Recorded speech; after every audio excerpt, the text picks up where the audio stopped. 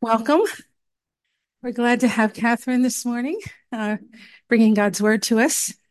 I'm a little out of breath because I'm a grandmother now, and I'm bringing my grandson, and everything takes longer. Anyway, so welcome. Let's pray. Father, we thank you for this passage. When I opened it this week, it almost looked like, wait, we read this one last week. Did I get the right one? But then I thought, you know that we need to hear it again. And we pray that you'd be with Catherine as she brings it to us again and expands on the message, and help it to go deep into our hearts and minds, and help it to affect our actions and our view of who we are, Lord, in Christ. Thank you that we are not under sin and death and the law, but that we are under grace, Lord, and it leads to righteousness and to eternal life. And we pray all these things in Jesus' name. Amen. Okay.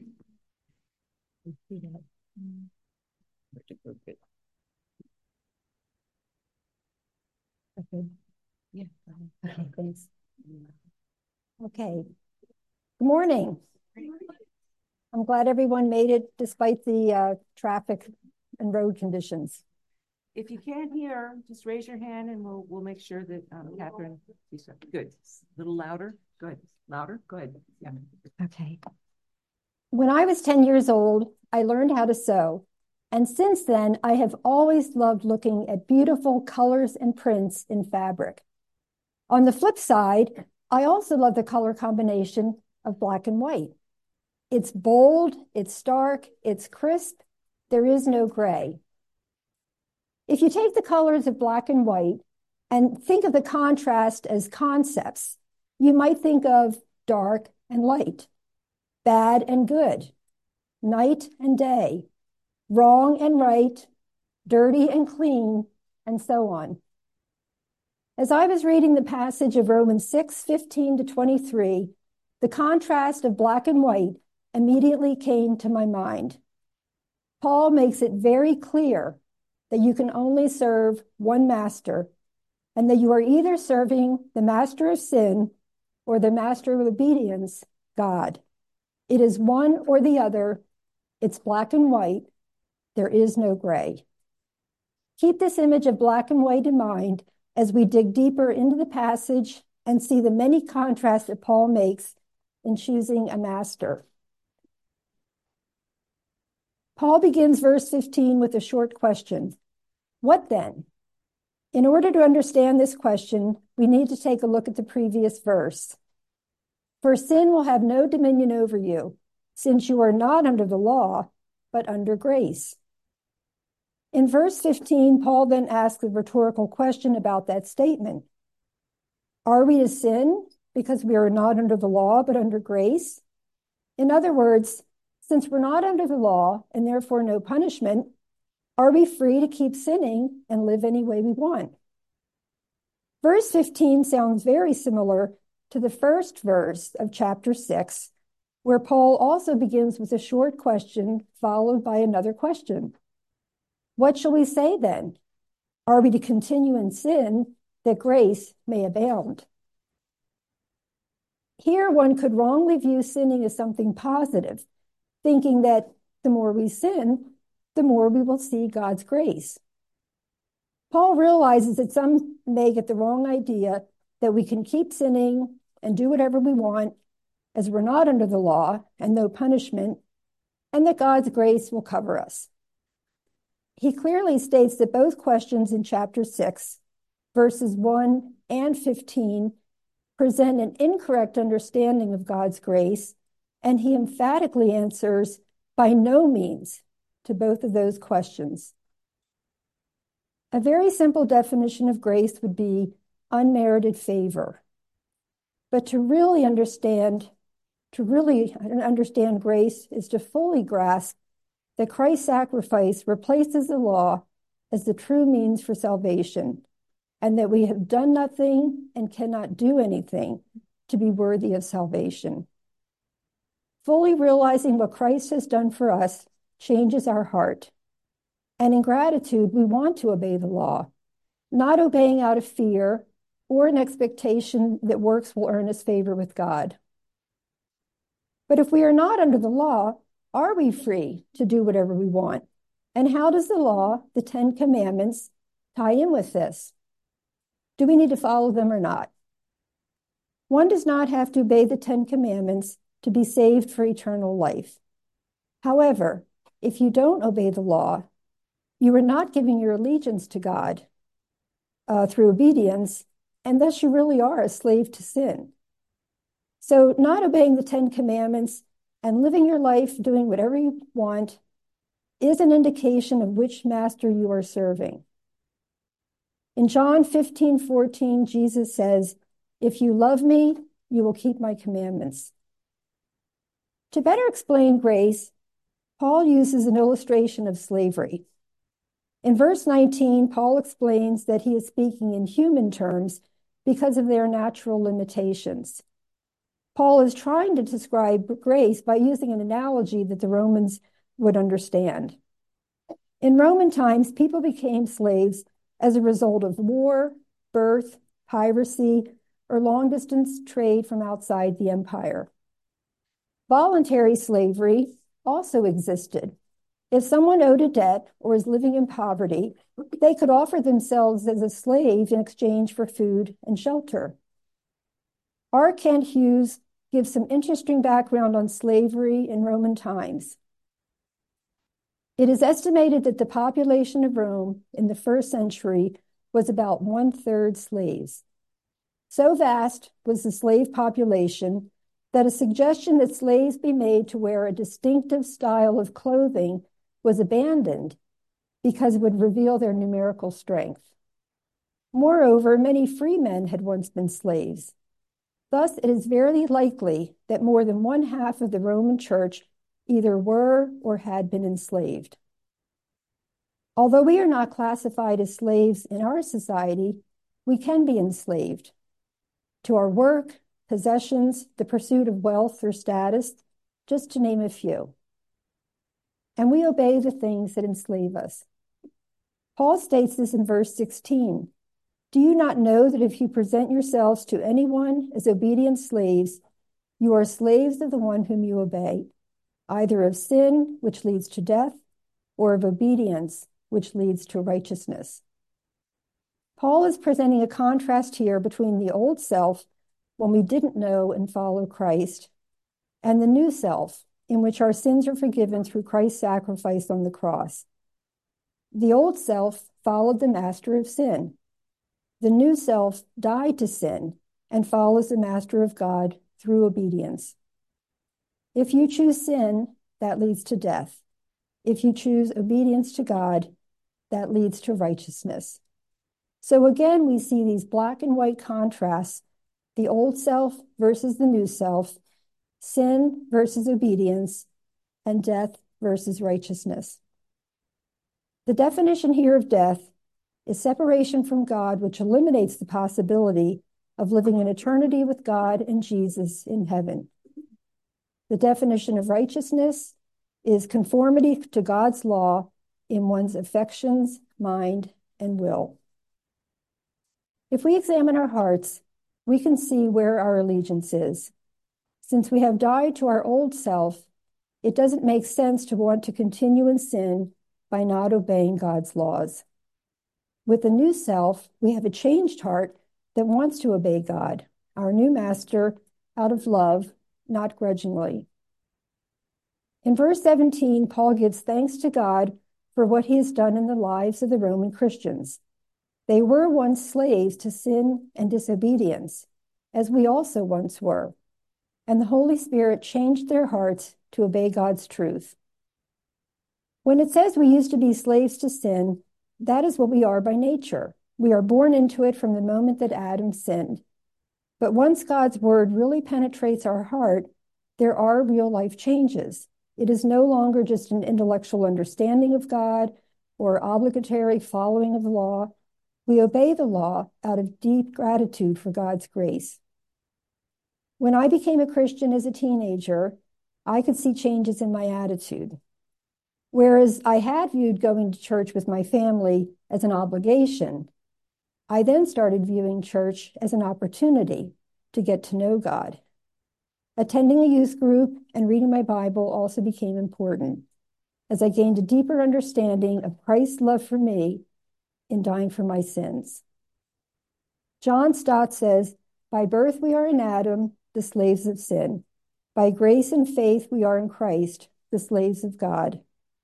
Tim Keller states, "Slavery to sin begins at our birth. Slavery to God begins at our new birth." So slavery to God begins when we are converted. This could be at a young age or in one's final moment, like the thief on the cross. Verse 18 states, "You have been set free from sin and have become slaves to righteousness." At first, this seems to be a contradiction. When someone is freed from slavery, you think of freedom as being independence. A freed slave from one master wouldn't choose to go right back into slavery with a different master.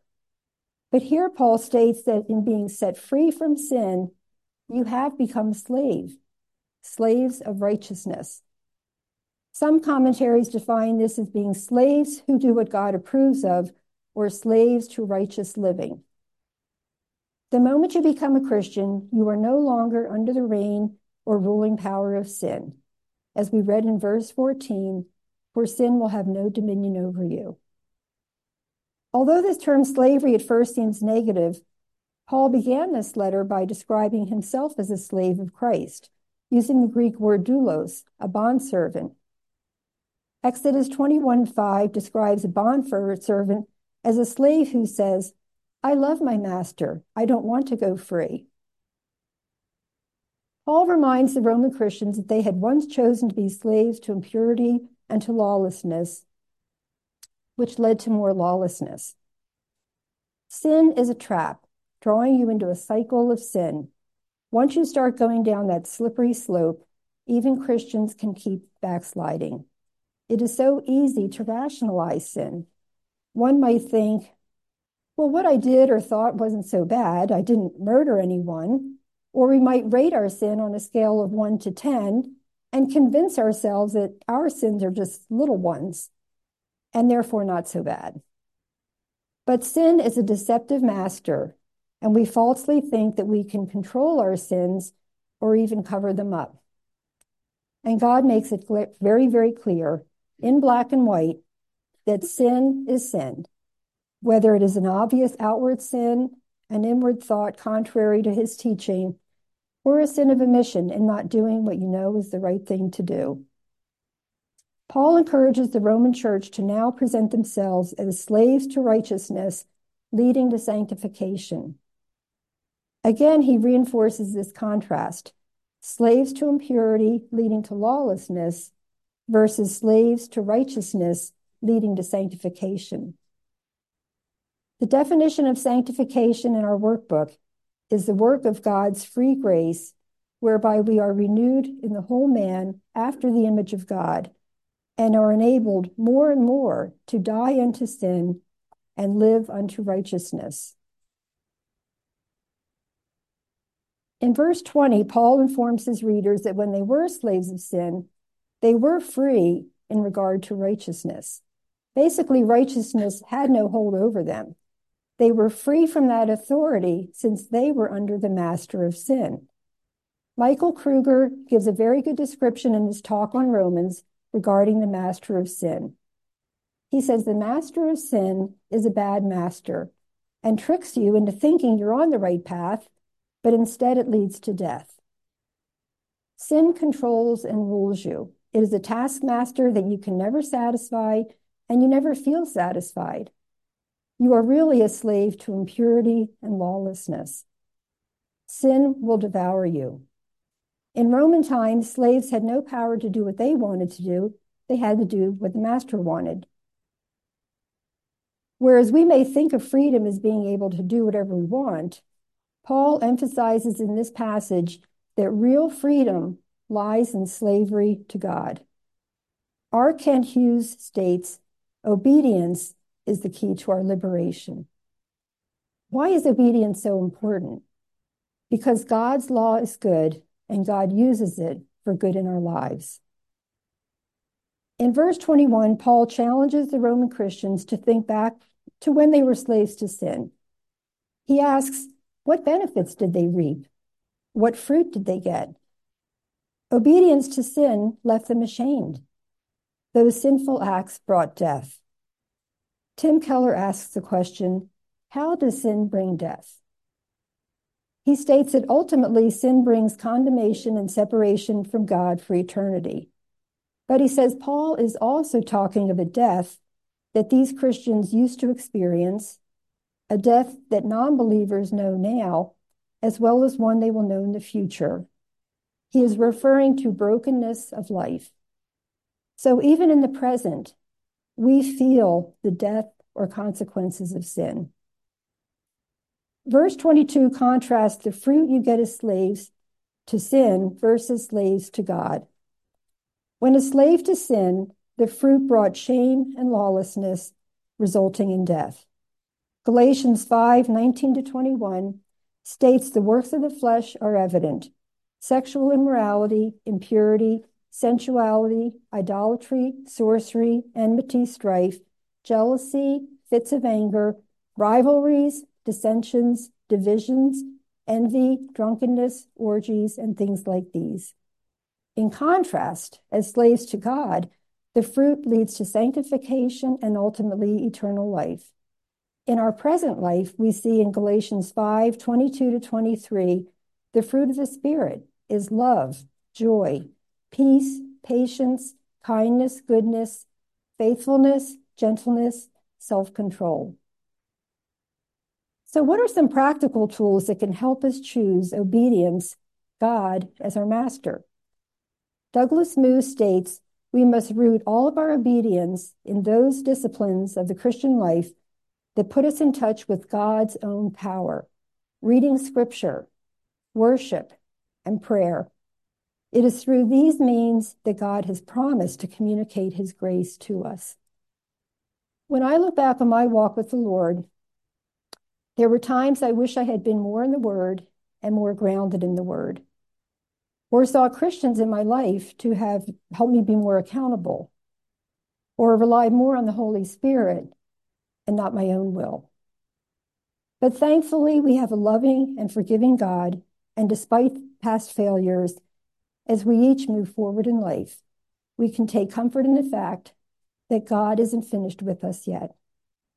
I have always liked the quote, today is the first day of the rest of your life. Many people have regrets, but this quote encourages me that no matter what age or stage we are in life, we can always make changes in our lives and start each day fresh. Lamentations 3:22-23 says, the steadfast love of the Lord never ceases. His mercies never come to an end. They are new every morning. Great is your faithfulness. A few months back, God was nudging me to pull out a file box of Bible verse cards that I had memorized years ago, but long forgotten. Being very rusty on memorization, I started with the shortest verses. I now aim to review several verses daily as they are helping me to dwell on God's truths. To be obedient to God as our master, we need to know his instructions and guidance in our lives.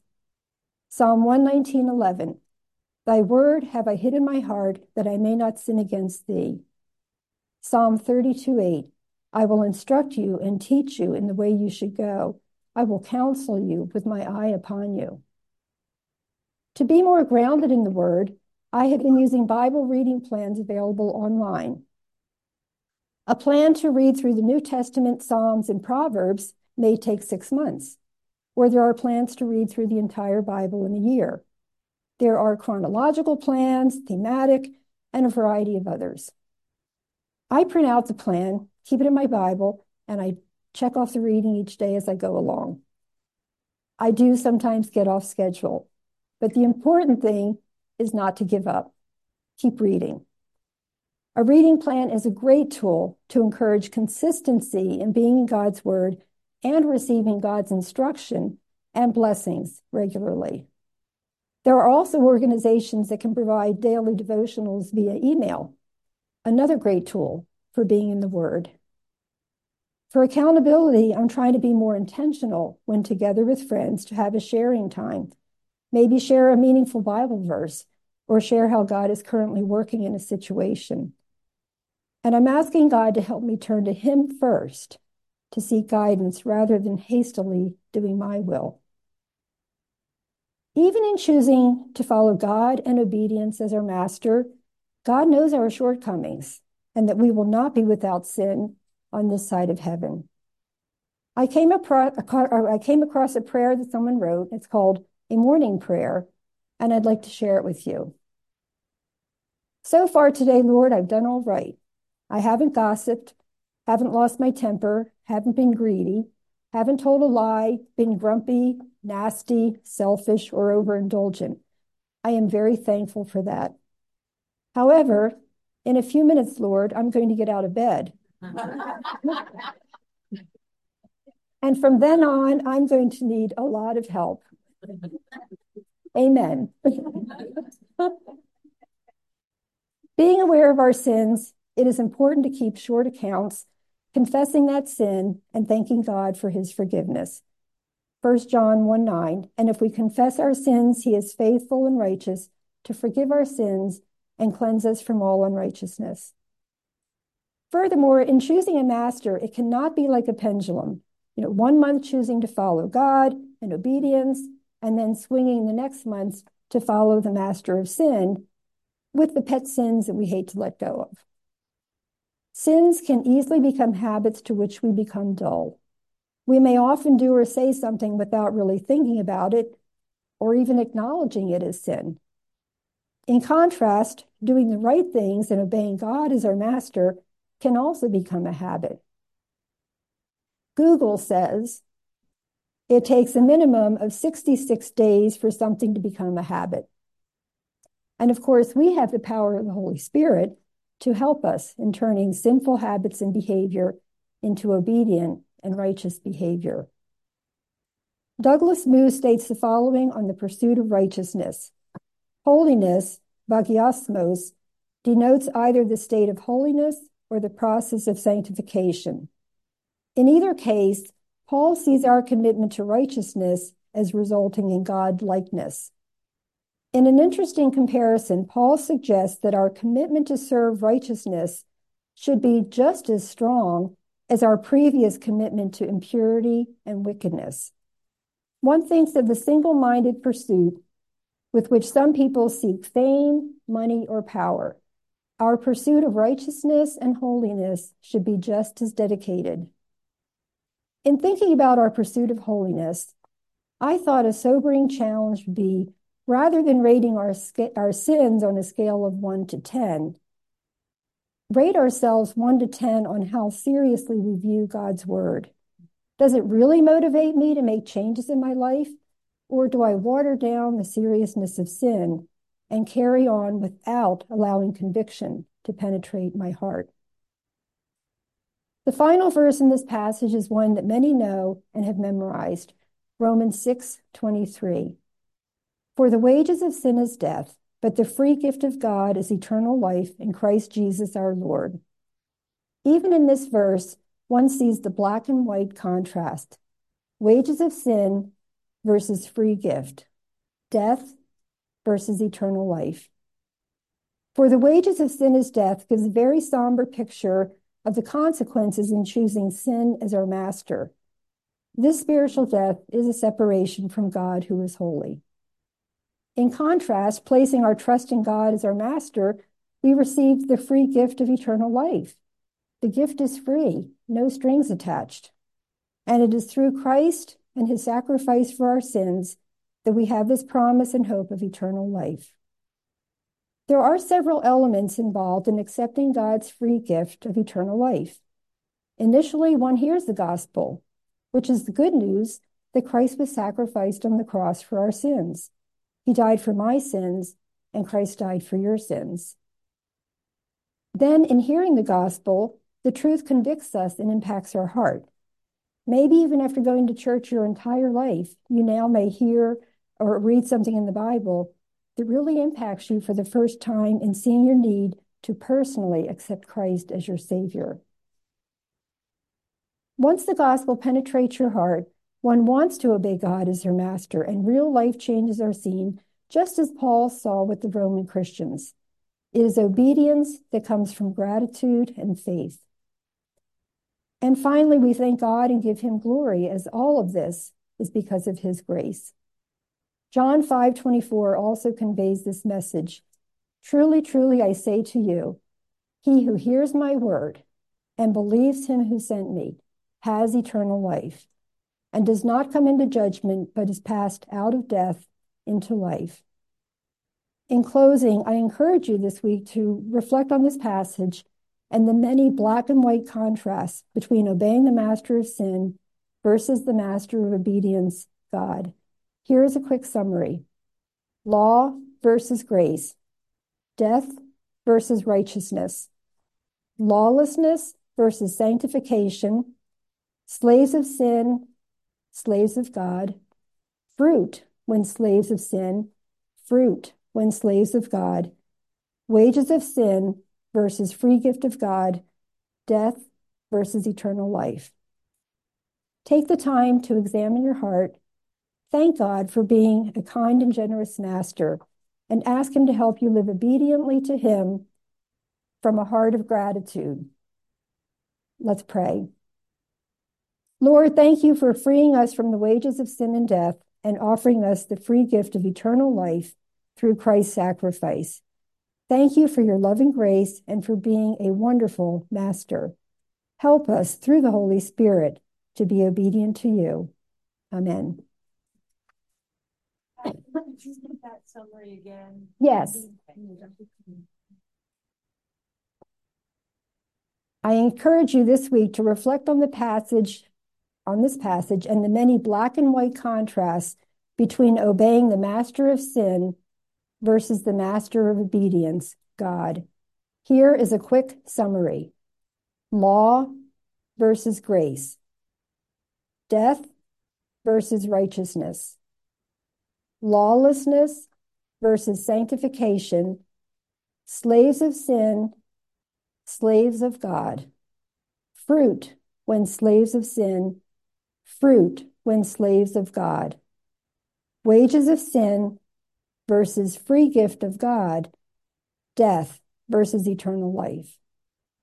Thank you. You're welcome.